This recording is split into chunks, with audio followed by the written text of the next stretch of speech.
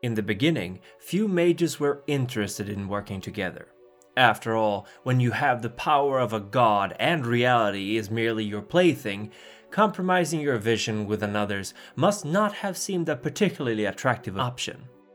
Yet, as time went on and cultures flourished, more and more enlightened individuals were born into societies that from an early age imprinted upon them morals, worldviews, and beliefs. Thus the formation of cabals, and eventually schools and traditions of magic. All across the world arose these factions who all vied for power over creation. No matter where humanity traveled, enlightened individuals would arise in their midst, being shaped by and helping shape the cultures they belonged to. Even as the Roman Empire collapsed and Europe diverted into small fiefdoms, Asia, Africa, and America all had thriving powers that would continue for hundreds of years, their own unique brands of magic helping guide them in a world of darkness. In Europe, the period following the fall of Rome would later be known to mages as the Golden Age of Wizardry. Yet while wielders of magic were often free to pursue their own goals unbothered, it was likewise a time of sudden and unexpected death, of pain and of suffering. It was a time of freedom in more than one way, as it offered close to no restrictions on mages, but likewise offered few bulwarks against the horrors of sickness, starvation, and the creatures of the night. In 767, 12 different houses of mages came together to form the Order of Hermes, and while they were at times rivals, they all shared a common perception on the arts and how to wield it. Emperor Charlemagne was the focal point of another gathering of mages. The Palatine Knights were warrior magi who swore to wield their magic in service to their emperor, to God, and to a greater good. In retaliation to this, several pagan mystics would join together into their own coalitions and confederations in order to preserve their teachings. While there were a multitude of other schools of wielding the arts, these three factions would all play pivotal roles in Europe and the formation of the modern traditions. In Asia, there would be a growing struggle for power centered primarily around China. It would eventually be united under the mage Li Shimin, who quickly broke the Mongols, the biggest threat to his reign. His Tang dynasty absorbed both Korea and the Mongols into their growing empire, and the Wulong, masters of alchemy and a hierarchical form of bureaucratic magic, and Dao Lao Shi, science-focused mages known also as the Five Elemental Dragons, prospered. Yet the Akashayana, mages believing that perfection of the vessel of the soul is key to ascension of it, did not. The Wulong and the Akashayana were old rivals, and the Wulong urged the empire to stamp out the Akashics. At the end of the 10th century, a man named Wolfgang von Reismann gathered together high artisans, merchants, craftsmen, and men and women of faith, and formed an alliance that would eventually become the Order of Reason, the predecessor to the Technocratic Union. Von Reismann's goal was clear, angered by the callous nature of the mages who treated mortal lives as little more than tools in their own squabbles, and the night folk who nestled into mortal cities like parasites, feeding upon the living. He wanted to protect the unenlightened from these dangers. It would turn out that many shared his vision, and they swore that no longer should the masses suffer helplessly. Magic, they argued, was not a tool for oppression, but rather the solution to humanity's suffering and the injustices of the world. A noble goal which would greatly improve the lives of the unenlightened, yet one that would eventually also twist into the autocratic hegemony of the Technocratic Union. The rise of the Order of Reason provoked a similar reaction among those factions of magi who resented their idea of sharing the gift of the arts with the masses. With the signing of the Resolution of Intent in the 15th century, the pact was made complete, and these so-called traditions attempted to put centuries of conflict, rivalry, and hatred behind them. It was a mixed success, yet ironically it was through the early betrayal of one of the founders that a stronger bond was forged. While the traditions have at times been tested, they have remained united in purpose, embracing the wonders of magic and resenting the enlightened sciences of the Union. The traditions, while ideally 9, have spent long stretches of history being only 8. In fact, the majority of its existence, it was missing a ninth member, and while some traditions have come and gone, others have remained since its founding. Even more curious, both the Sons of Ether and the Virtual Adepts were previously members of the Order of Reason and its successors, but they left the Technocrats for the traditions due to internal disagreements. Yet not a single tradition have left for the Technocratic Union since 1470, when the Solificati's leader betrayed the Council for the Order of Reason.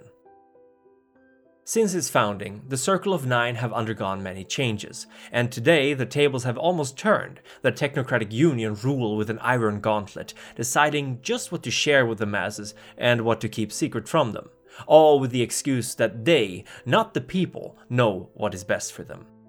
The traditions, meanwhile, fight for less restrictions, for the wonders of the moment, the idea that all can forge their own paths without the heavy-handed guidance of the Union. Neither side is, of course, all good or all bad, but rather different philosophies with extremes on both ends. The seat of correspondence was held by the Al-Ibatin up until the early 20th century. They are a group of Arabian mages who favor silent and subtle magics. Seeing the technocracy wreak havoc in the Middle East, and the tradition's rather lackluster response to it, they left the Circle of Nine in quiet frustration, and made no big show of it, which has led to many of the other mages to assume that the Al-Ibatin had been all but wiped out. Their sphere would eventually be claimed by the Virtual Adepts, who joined the traditions in the 1950s, and was formally given a seat in 1966. The Virtual Adepts believe that everything we perceive, feel, and wield is a form of information. They argue that everything stems from a universal code which, if you can master it, allows you to change anything you want, no matter where or what it is. In essence, they believe in the constant improvement of the self, and that ascension can be achieved by purifying the body of unnecessary junk code. They believe strongly in self-determination and in transhumanistic ideals. The Chakravanti were a group of Indian death mages who claimed the seat of entropy at the founding of the Council of Nine. Eventually, this tradition would change its name to the Euthanatos, or Euthanatoi, which would be a catch-all term for mages who embraced the idea of the karmic wheel, of death and rebirth, and they all undergo a ritualized physical death as part of their initiation into the tradition. They are not crazed murderers, but rather they believe strongly that for life to flourish, it cannot be allowed to stagnate. All things begin and end, and any creatures opposing that is an enemy of these mages. The Order of Hermes took the seat of force, and just like their sphere, these mages consider themselves unstoppable. They are the hidden movers and shakers, the caretakers of high ritual magic, and the House of Solomon, of Merlin, and John Dee. They have the greatest amount of chantries, masters, and archmages, and their store of knowledge and artifacts is rivaled by none. Yet their hubris is their downfall, and the Order is constantly at odds with both itself and others. Their magic is systemic and esoteric, yet often so meticulously detailed and described that any hermetic acolyte with enough time need never invent the wheel twice. The Verbena are the mages of life, drawing wisdom from druidism and older ways of practicing the art. They are close to nature, perhaps the closest, and their magic is primal in this way. Blood, sex, passion, primitive forces that have remained with humanity since first we came to be. The Verbena are not nature-loving hippies, but rather they embrace many of nature's hard-learned lessons. They have little tolerance for weakness or modern inventions, and many of their rituals are centered around the so-called world tree that cabals of Verbena keep in hidden groves, or the enduring of painful and exhausting trials to purify the self. Where the Hermetic mages require complex tools and procedures, the Verbena demand little for their magic. Yet the cost may still be high. The Solificati, during their brief time with the Council, held the seat of matter. Yet after their treachery, it would remain vacant for over 400 years before it would finally be claimed by the Electrodyne engineers who had left the Technocratic Union to become the Sons, and later Society, of Ether. Idealistic to a fault, these mad scientist-like technomages revel in the potential of science and of the future. Theirs is a nigh unbridled optimism that no problem is too big to be unsolvable, and they charge headfirst into new discoveries, oftentimes caring little for what it costs them. Unlike the virtual adepts, the Aetherites value the physical sciences, inventions that you can touch and wield. They are often boisterous, competing for recognition and attention, for a good reason, as their science often treads the realm of the plausible, allowing them leeways other mages can only dream of. The Akashic Brotherhood claims the seat of the mind, and theirs is an art of introspection and reflection, of polished perfection of the self both inside and out. Harmony, they argue, can only be achieved when all flaws are chipped away and the body and the mind work in unison. They believe that the Do, the way, is how to achieve this. The Do is said to be the origin of all schools of martial arts. Yet it is not simply a form of self-defense, but rather a method of focusing the essence, form, and intention of the wielder. The Do can just as easily be found in a tantric union between two lovers as it can be in a quiet, introspective ceremony. The Celestial Chorus are the heirs of the paladins of old and the mages representing the sphere of Prime.